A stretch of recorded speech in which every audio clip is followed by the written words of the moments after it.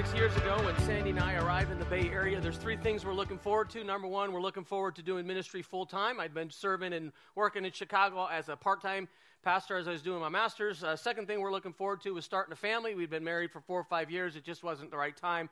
We're ready to start a family. And the third thing is we wanted to have a dog. Since we'd been married, everywhere we'd lived, apartment complex or whatever, they didn't let you have pets, and so we were looking forward to having a dog. So we began the process of kind of doing our homework, right? What kind of dog do we want? So we decided we wanted kind of a medium small dog, not a toy dog, not a big dog, kind of medium small. We wanted a short hair but not long-haired dog. We wanted a dog because we were going to have kids and have a lot of church people over. We wanted a dog that was super friendly, not really a watchdog, right? So we had all these criteria, and we're thinking out through.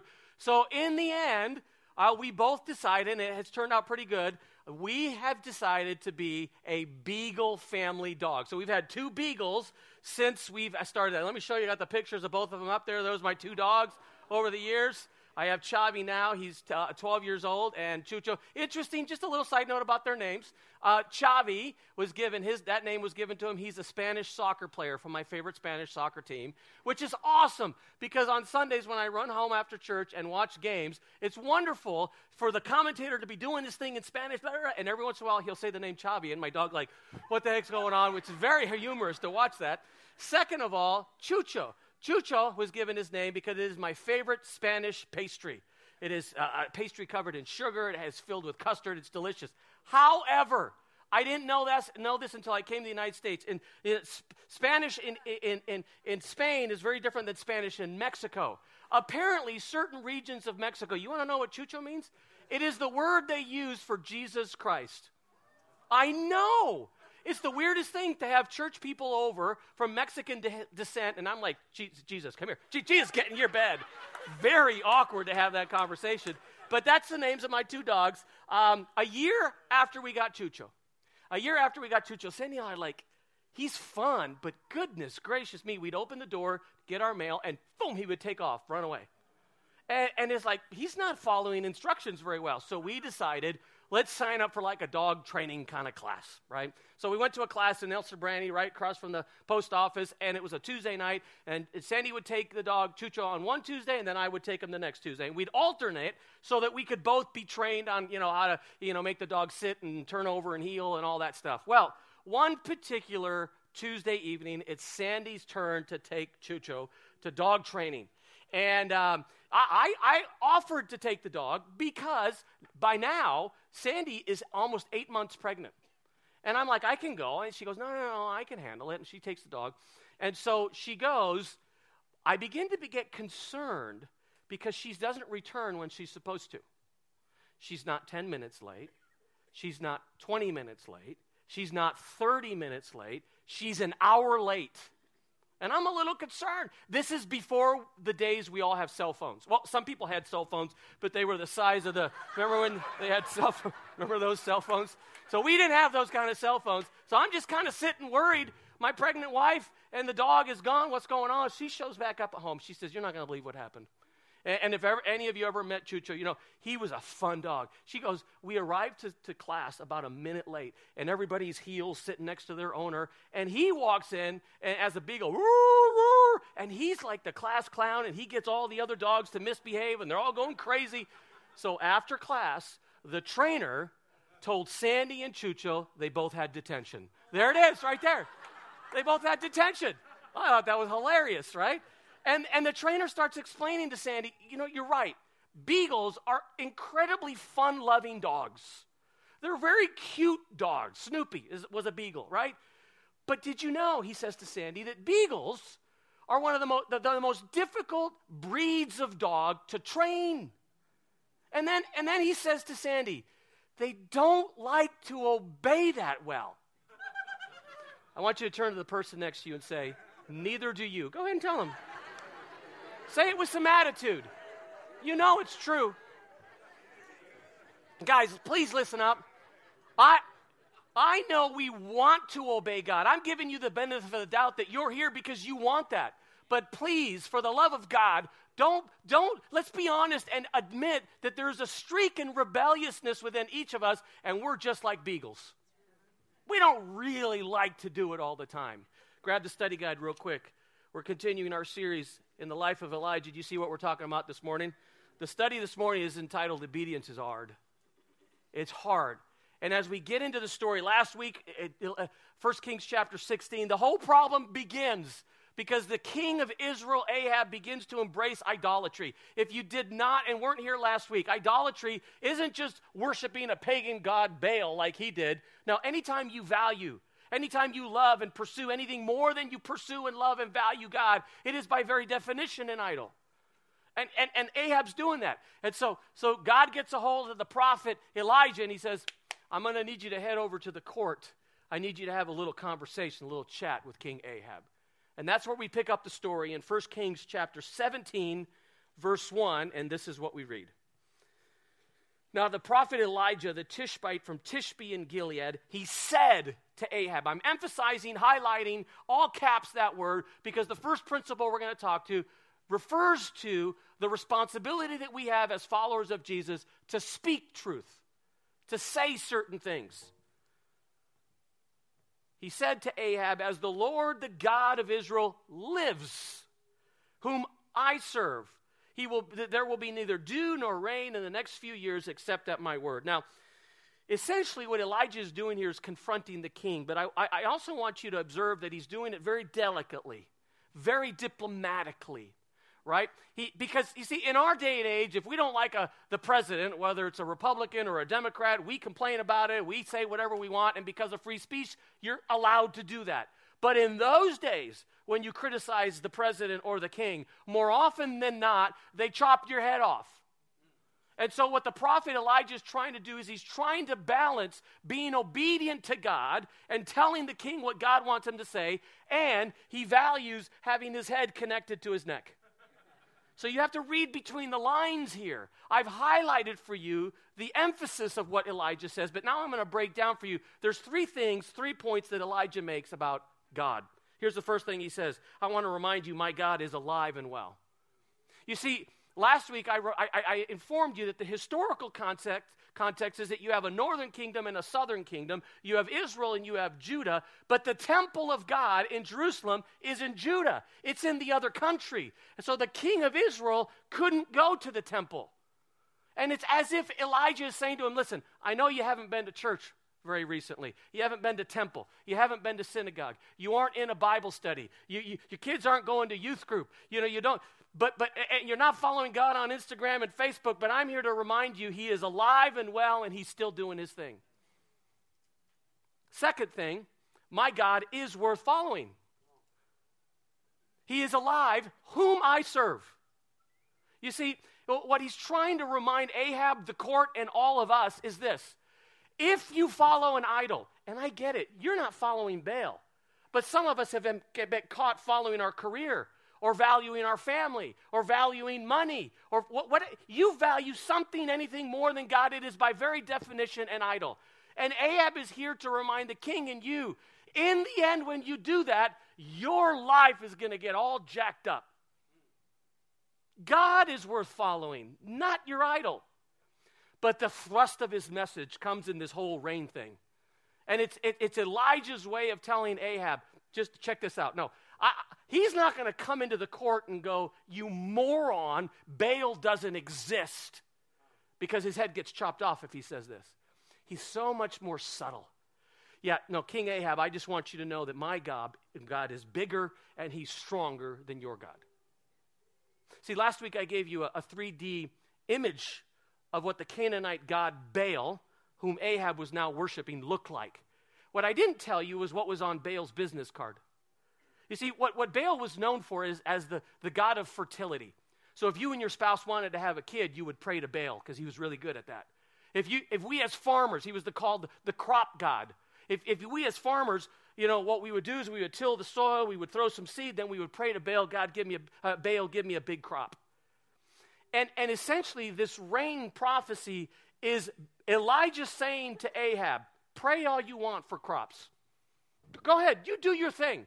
What you don't realize is that the God of the Bible controls the weather. He controls the rain. Pray all you want, but no rain equals no crops. Within the year, your God will be bowing down to my God. That's essentially what he's saying.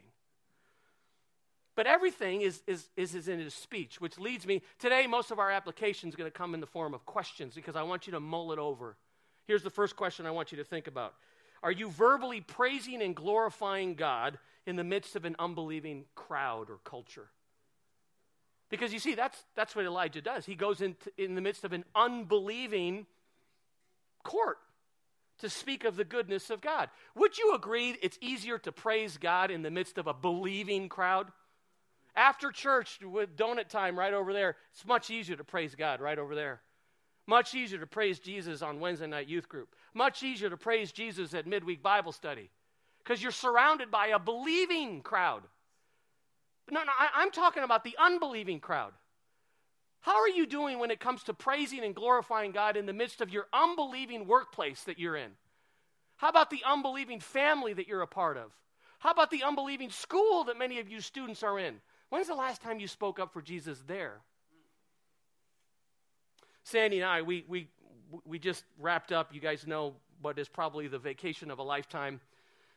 And we got to go to Sydney, Australia, and went on a cruise, Australia, New Zealand, and it was just absolutely spectacular and gorgeous. And when I was in New Zealand, one of the things I discovered is that the national bird of New Zealand is called the kiwi, just like the fruit, spelled the same way. But the kiwi is it's a bird about this size. It's a fat little guy. He has long legs. He has a long beak. He walks the beach and eats bugs, right? And what the bald eagle is to the United States, the kiwi is to New Zealand. And everybody, they're proud of their kiwi because you see it on magnets, You see it on T-shirts. You see it on calendars. You see it on posters everywhere you go. Well, on the third excursion that we were on at the cruise, we stopped, and it was a small excursion. We were in a van, about 6 of us. And the guy says to us, he says, I have this itinerary. I'm supposed to take you here and there, but I also have some flexibility. Is there anything else you want to go? Anywhere else you want to go? Anything else you want to see? And one of the other guys in the van goes, yeah, there's actually one thing I want to see. Everybody's talking about the kiwi. We've not seen one yet. We've been here almost a week. We've never seen one. To which the driver said this. He said, well, the kiwi, the national bird of New Zealand, is a nocturnal bird. So he's mainly out at night. Even us as New Zealanders, we most of us haven't seen or ever heard a kiwi. And I guess what I want to ask you this morning is, are we like the national bird of New Zealand? Oh, they've heard of us out there. But when's the last time they saw and heard us at work, at home, at school? Heard us speak of the goodness of God. Heard us glorify the goodness of God. Just so we're clear, I want to make sure you understand what the word glorify means. It's worth writing down in your notes or your phone because it's that important. The word glorify comes from the Greek word doxa, which means to enhance someone's reputation. Just to be clear, you and I cannot enhance the character of God. God is good, God is great, God is pure, God is holy. Nothing you or I can do or say that makes him any better than he already is. But when it comes to his reputation, goodness gracious me, you and I know the minute we walk out those doors that one of the main reasons people don't follow Jesus, the Son of God, is because what people think about God out there doesn't match what we know is true of who he is. God does not need you to stand up for him. He's a big boy. He's got that covered. You know what he needs from you? He needs you and I to enhance his reputation in the midst of an unbelieving crowd. To enhance it, to make them think differently about God. If we don't do that, there's no chance of getting them to Jesus. When's the last time you did that? I got a homework assignment for you. My homework assignment for you this week, one of my homework assignments is this. This week, figure out a way amongst unbelievers, because we get caught in a little believer Christian bubble sometimes.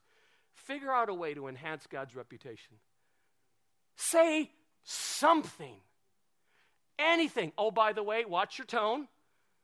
And if you're going to make a mistake, it's always better to say a little bit too little than a little bit too much. But one of the things we see with Elijah's example is God calls us to be individuals who glorify him, enhance his reputation, praise him amongst unbelievers. Does that make sense? Second verse, story goes on. Here's what we read. The word of the Lord came to Elijah. I'm going to stop right there. We go through this way too quickly. We think that the word of the Lord comes probably a couple days to a week after he's in the court. We believe that the word of the Lord is audible. So as you are hearing me right now, God heard Elijah. Now, every once in a while, I'm talking to some of you, and some of you are like, oh, I wish I had that. I wish God talked to me out loud. Wouldn't that be easier in a way? You know where to work, who to marry, you know, where to live. He tells me exactly what he needs me to do. I would no, and some of us think that would be easier. And I'm here to tell you, not so quick. Not so quick. Don't forget one moment the life of the prophets. Don't forget their life expectancy. You do realize most prophets ended up being stoned. And by stoned, I don't mean feel really good and have the munchies. I mean brick to the side of your head. Please, you don't want what Elijah had. And please don't underestimate the power and the gift that is this. This is the word of God. He wants to speak to you constantly. What I want to do is ask you the second application question, and it's very simply this. How often do you hear God talking to you? Now, I realize that if you say that the wrong way, some people think you're a crazy person, right? Go back to work and all these unbelievers, and you go, God told me, and people are like, you're crazy. So that's why I have some other words in there, and you can put in whatever you want in your notes. When's the last time you heard God talking to you? When's the last time you had God leading you, nudging you, guiding you? You know what I mean by that. It's this idea that in the gut of who you are, it's this special, mystical, spiritual sense that God is tugging on your heart. You hear David's words, but you hear and sense God's leading in your heart. You're in Bible study, you're at youth group listening to the pastor or the youth leader teach, and you hear their words, but you sense it's the Holy Spirit, God tugging on your heart. Do you have that happen to you? Because the Christian faith believes that we have a God that wants to do that. So the question is, if you're not, why not? I'm going to assume that you understand step number one. Step number one, Jesus says, is that my sheep, they hear my voice and they know me. So step number one, the obvious one, is that you have to connect to Jesus as Savior. I'm assuming 95% of you have already done that.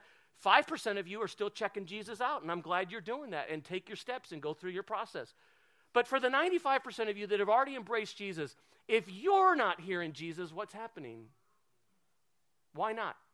I'm going to give you some suggestions. You try and figure out which one or two are true. If you can't hear Jesus, maybe you're not obeying enough. See, obedience is a conduit to hearing God's voice, to having God's leading. We'll talk more about that in a moment. Second of all, if you can't hear God, maybe you're not quiet enough. Would you agree that we live in a world that's filled with distractions? This sucker right here is one of the worst ones. I love my phone, but goodness gracious me, if you're trying to read God's word and have your devotional life and you have this on, not too wise. I'm just saying. Some of us aren't putting ourselves in a situation where we minimize the distractions. Number 3, you aren't studying enough. So, guys, sometimes it just takes a little time. And I'm not saying you can't hear from God in 3 minutes when you read this book, but more often than not, it requires a little bit more effort, a little more study. You just have to put a little more time in. That's all I'm saying. For some of us, you're not confessing enough. What wax is to your inner ear, unconfessed sin is to your soul. Originally, when I wrote this outline, I said, you got to eliminate sin, but then I thought that's not realistic and actually not accurate. 1 John says none of us can eliminate sin, but you can minimize it. You can fight it. You can confess it. And if you're going through life not confessing sin, it's like wax building up in your ears, and eventually you just won't hear God. You have to get in the habit of confessing. The last is you're not around the right people enough. Let me ask you a question. Who are the top 10 influencers in your life? Think about them real quick. Just think about them. Let them come in your mind. The top 10 people that influence you the most. Question. Are they more like King Ahab? People who are following idols, whether that's the idolatry of sports or entertainment or fun or career or money or alcohol or fun or whatever it is. Are your influencers more like Ahab? Or are they more like the prophet Elijah? People who are doing their best to follow and live for God. Now, whoever your group of people is will give me the answer as to why you may or may not be hearing from God. Does that make sense? I read the story of a guy called Steve Henning. He's not a famous guy. He's just a guy that has lived in Illinois for the last 60 years. And his story is in the 1940s, early 1940s. At the age of 2, he got spinal meningitis, which is a very serious disease. And at the time, because of World War II, the doctors didn't have a lot of access to penicillin. They didn't have enough of it. And so he was not given enough penicillin or the right dosage and amount. And sadly, he lost his hearing. For 55 years, Steve Henning, think about this, how much we take for granted. For 55 years, Steve Henning lived his life not being able to hear the sound of a waterfall or chirping birds, not being able to hear the sound of laughter or music. For 55 years, Steve picked himself up. He had a fairly normal life. He got married. He had kids. But for 55 years, he never heard the voice of his wife. Never heard the voice of his kids. And then one day, his doctor told him, he said, Steve, there's medical technology is just kind of going crazy, and there's a new procedure. There's a new surgery that I'd like to propose to you. And it allows sound waves to travel and bypass the non-functioning portion of your ear and go right to the auditory nerve in your ear. And there's an outside chance that we can get you to hear again. Are you interested in the surgery? He's like, absolutely. Who wouldn't? So they're about ready to do the procedure, and the doctor says to him, he says, just one little detail. I want you to understand that we can't activate the device in your ear until the swelling goes down. It takes about 6 weeks. So you just need to know for 6 weeks, for sure you won't hear anything. Well, 6 weeks to the day after his surgery, he shows back up in the doctor's office. He sits down. The doctor's doing a couple things. They activate whatever device is in his ear. The doctor backs himself out of the room. He goes and finds the wife, and he says to the wife of Steve, he says, I'm going to give you the opportunity and the privilege to be the first person to say something to him and see if the surgery worked. She goes into the doctor's office. She leans into her husband's side of his face. She says 3 words. I love you. She quickly glances at her husband's face. She sees him smile and a tear go down his cheek. Listen to me. This is really important. God brought some of you to church today because this past week he wanted me to tell you something. Here's what he wanted me to say to you. Tell them I love them. I love them. Now, I know what your mind does. Yeah, but I got all this crap in my life. I got all this garbage. No. He wanted me to make sure you knew, in spite of all that, he loves you. Could you rest in the truth that God loves you? Can you hear David's voice, or can you hear the Holy Spirit telling you that's true? Guys, we got to put a little more effort into listening to him. It's important, it's valuable to hear the word of the Lord, to speak and glorify him. But the third and the emphasis of this passage comes in verses 2 to 6. We also need to obey God with our lives. I want you to notice the repetition in verses 5 and 6 from what we get in verses 3 and 4. The word of the Lord came to Elijah. We just looked at that. We just talked about it. And he says to Elijah, I want you to leave here, turn eastward, hide in the Kerith ravine, east of the Jordan. You will drink from the brook, and I have directed ravens to supply you there with food. Now notice almost verbatim repetition. So Elijah did what the Lord told him. He went to the Kerith ravine, east of the Jordan, and he stayed there. The ravens brought him bread and meat in the morning and bread and meat in the evening, and he drank from the brook. What I want to do is I want to show you the 4 or 5 ways that Elijah obeys, and I want you to be honest and evaluate yourself. Do you have this kind of obedience towards God? Number 1 is that Elijah obeys God immediately. The indication in the Hebrew language is that there's not a delay. Elijah doesn't have a goodbye party with his buddies. He doesn't send out a Facebook invite to, hey, I'm leaving and I got a garage sale. Nope. No. Just pack up. You got a backpack. You got 1 suitcase. Take your tent. Leave. Go now. One of the interesting details is it's not go to Kerith Ravine. No, look at what's on the screen. Hide there. How difficult must this have been for the prophet?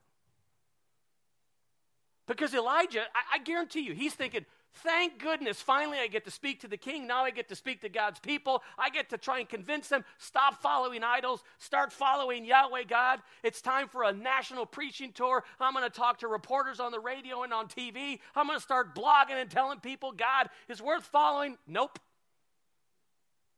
Go to the wilderness. Go. Quick.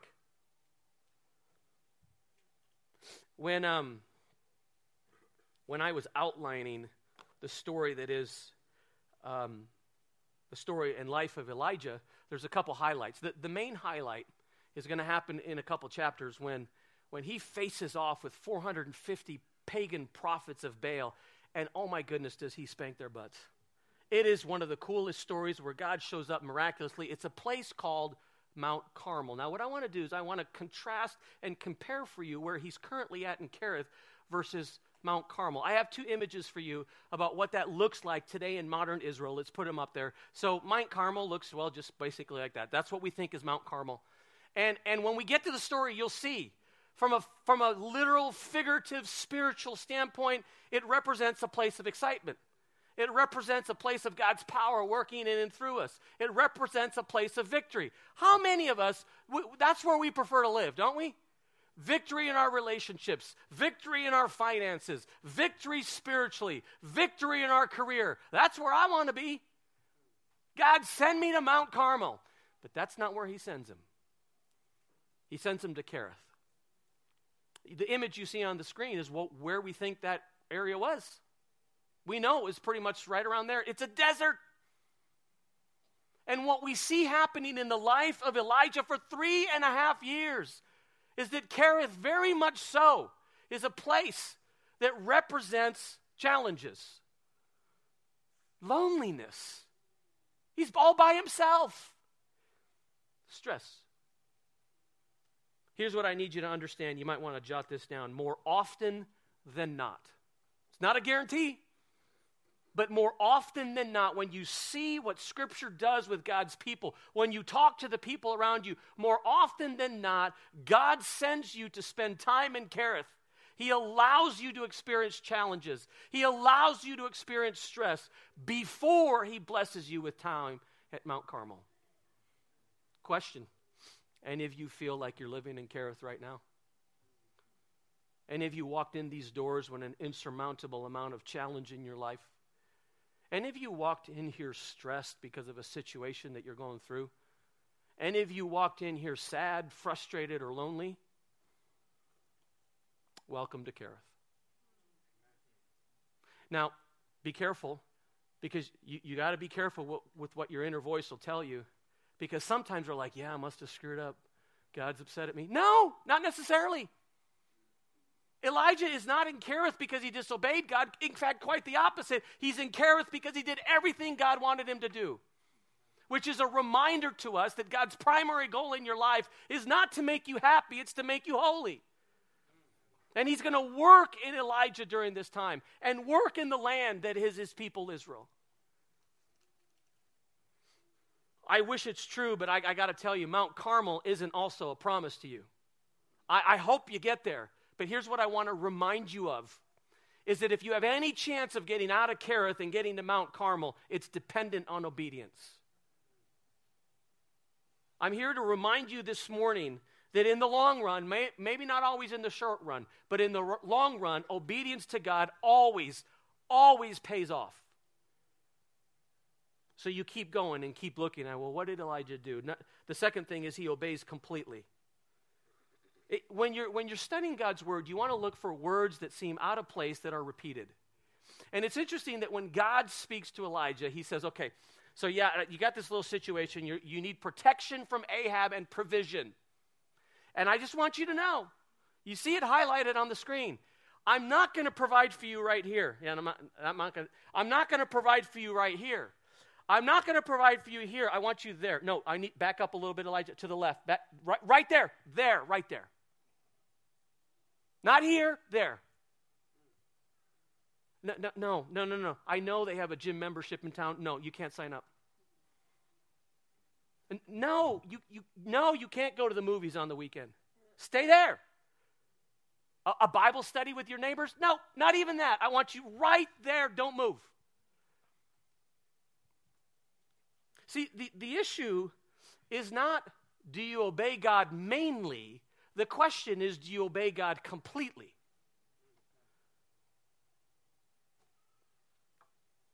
He gives you 100 things to do. I'll do 90 of them. It's pretty good. No. He obeyed completely. Remember the title of this morning's study? Obedience is tough. This next one is very interesting. Elijah obeys prayerfully. So throughout Scripture, every once in a while, the prophet Elijah is mentioned again as an example. He's mentioned in James. What's interesting is we quote the verse in James, but never we stop before it gets to Elijah, not realizing the entire text is about Elijah. It's the verse that talks about the prayer of a righteous man, it availeth much and such, but we stop right there. Oh, no. I've given it to you from a different translation to kind of make our minds twist a little bit so we really trying to figure out what's going on here. Look what it says. It's on the screen. The prayer of a person living right with God is something powerful to be reckoned with. By the way, think about the opposite. If you're not living right with God, don't expect your prayers to get answered. I'm just saying. The prayer of a person living right with God is something powerful to be reckoned with. Elijah, for instance, was a human just like us. Isn't that encouraging? Because sometimes we think, oh, there's stories in the Bible. They must be like super Christians. No, not really. He was a normal guy. And oh my goodness, how normal. We're going to see it in a second. Elijah, for instance, a human just like us, prayed hard. The NIV says he prayed earnestly that it wouldn't rain. And it didn't. Question, why do you have to pray?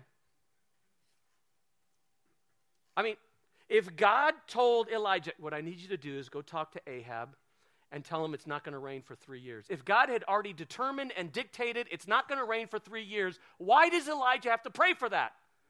I thought it's already a done deal. See where I'm going with this? What is he doing? Do you remember how the text says that he's just a normal guy? Watch how normal. Don't forget what his job description and title is. Elijah, prophet of God. So a prophet of God, by the way, New Testament gift of prophecy is completely different than Old Testament role of prophet. If you don't understand that, talk to me, I'll give you some reading. But the Old Testament role of prophet did this. They'd stand up in front of a crowd and say this, God told me to tell you. Because they don't have this book, so they have to rely on God speaking to God told me to tell you. And to prove to you that I'm not just making it up, I'm going to give a prophecy of something that's going to happen in the future as proof. The prophecy that Elijah gives is it's not going to rain for 3 years. Okay? Now watch. Some of you know this. What happened if the prophecy given by the prophet didn't come true? What did they do to the prophet? They killed him. Not King Ahab. Oh, no. The neighbors. You're not pulling on my heartstrings telling me you're a prophet, and then, no, you're not a prophet. So here's what we think is happening, right? Elijah wakes up in the morning, right? He gets out of his tent. He grabs his cup of coffee.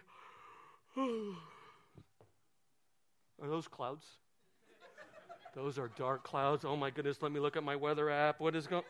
Oh, 60% precipitation. Oh, Heavenly Father, dear God, please. Please don't let it rain, please. You know what this is? It's a nervous prayer. It's a stressed out prayer. Anyone showed up nervous about something this morning? We just went through 21 days of prayer, for crying out loud. One of the big emphasis was that prayer is not just about what it does and how it influences God. It's how it influences you. You came in here nervous, stressed, and concerned about something? Stop talking to all your peeps about the problem and get on your knees and pray. Watch what happens. Watch what it does to your soul. The last one, I couldn't come up with the best word, but let me give it to you. Let me talk it out. The last thing is that Elijah obeys blindly. He obeys blindly. Put it in quotation marks because that doesn't mean you can't think. It's this idea that he obeys without fully understanding what's happening. It's this whole raven thing. So Luis put the slides together for me. You see every time, many times that Elijah is talked about, a specific animal or bird is talked about, and you see it on the screen. It's the raven. It comes from this story. This crazy thing where 3.5 years the ravens are bringing him food. But it gets super crazy when you start studying ravens. Let me give you a couple indications about ravens. One, Leviticus tells God's people that ravens are unclean. Don't eat ravens, don't touch ravens, don't get close to ravens. So why are you hiring raven catering service then? Why don't you use a pigeon or a canary, a parrot, something else? Why are they unclean? Did you know that ravens are essentially small, tiny vultures? The food that they eat has been dead for some time. Yuck. So the ravens are eating in the morning, whatever they're eating. In the afternoon, they're bringing him food. But I don't know about you, but whatever they were holding in the morning, I don't want them holding my Subway sandwich in the afternoon. 3, ravens, unlike most birds, this is weird, they don't feed their young. It's weird. So the little ravens, you know, they have the eggs, and the egg hatches, and the little baby raven chick comes out, and as soon as that happened, mom's like, boom, see ya. Wouldn't want to be ya. What? They don't feed them. I know, sounds weird, sounds mean. But my point is this, they don't share food. And in the midst of all this, Elijah's like, you have got to be kidding me. So check this out. Again, there's nothing wrong with you and I having questions about God's will in our life. The issue is going to be, are you going to obey God in spite of your questions? I'll obey blindly even if I don't fully understand. Let me wrap up with this. I want to show you a pattern. I'm going to bring it up a little bit more again next week. But verse 2, the word of the Lord comes to Elijah. Verse 5, Elijah does and obeys God completely, fully. Verse 8, the word of the Lord once again comes to Elijah. Listen to me very carefully. This is important.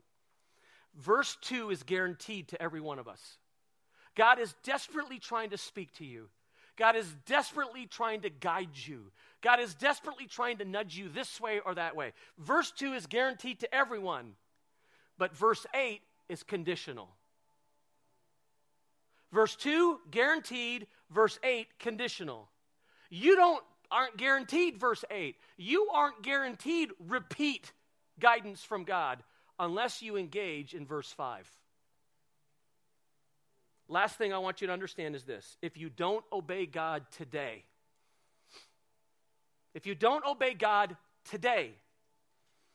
don't expect God to guide you tomorrow.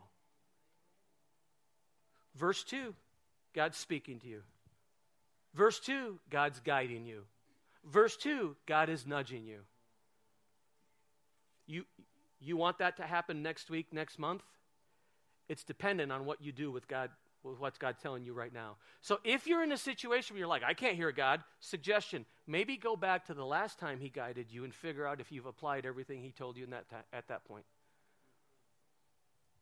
Just a suggestion. I read something interesting about Arabian horses this week. Arabian horses are considered to be some of the most highly trained and intelligent animals, not just horses, but animals. Some of us, I'm sure we've seen what they can do on TV or at a circus or at a show. It's incredible what they can do. And I read a very interesting detail about one of the last exercises or techniques that a trainer puts the Arabian horse through to identify and determine whether they're at the level they need them to be. Initially, it sounds a little mean. Apparently what they do, most of these horses trained in the Middle East, apparently what they do is for a couple days, they withhold water from the horse. Sounds a little weird, but then after a couple days, you got to imagine, after a couple days of normal life, but living in the Middle East, you're especially thirsty. After a couple days of no water, they open the gate. They open the gate into an area where the horse knows there's water. And of course, the horse is rather kind of desperate for water. So the horse starts kind of trotting over to the water. And then just before the horse is about ready to dip its head in and start drinking, the master blows a whistle and gives a command indicating that the horse is to come back to its master. And it's at that moment that the horse has a choice. Will I follow the thirst that is within me? Or will I listen to my master's voice? And I'm here to ask you and tell you and remind you that you have the same choice. Are you following what makes you thirsty in life? Are you following what you think you need in life more than you're following the voice of your master? And oh, by the way, these trainers are not trying to kill their horse. They know what the horse needs. They know that. Your master knows what you need and want. He's not trying to make your life difficult. Are you going to follow what you thirst for? Or are you going to listen to his voice? Remember what we called this morning. Obedience is tough. Don't forget, in the long run, it's always worth it. I promise you. Here's the summary of what we've learned this morning. Let's put it on the screen. I want everybody to say out loud, speak up. Everybody say, listen up. Everybody say, shape up. Which one are you going to do? No, don't say all of them. Pick one. Super godly people on this section right here. Let's be honest. I get it. We want to do all, but which one do you most need to do? Guys, listen, some of you have friends that are not following Jesus, and they'll listen to you. You're just not speaking up. Remember your homework assignment. Figure out a way to say something about God that enhances his reputation in their mind. Second of all, listen up. Listen up. I'm glad and I hope that when you come on Sunday mornings, you sense that God's trying to guide and lead you. But you certainly do know that Sunday morning at church is not the only place you can hear from God. He's trying to talk to you tomorrow and the day after. We just got to put a little more effort into listening. Or finally, some of us know it, we need to shape up. There's something he's asked us to do, and we're following our thirst more than we're following his voice. Let's pray. Heads bowed and eyes closed. Just take a moment. Why did God want you here? What most resonates with what you've heard this morning? 15 seconds, you and God. Let him know. Figure it out.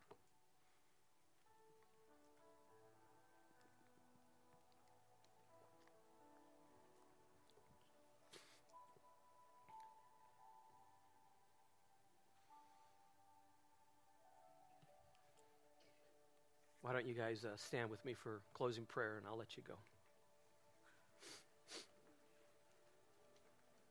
Heavenly Father, I don't know. It seems like the most encouraging thing to me was to be reminded that Elijah was a normal guy. What's presented to us is not the story of a super saint. What's presented to us is the story of a normal guy that loved God and did the best that he could to listen and to glorify and to obey. And that's what we are. Normal men and women with a desire to please you.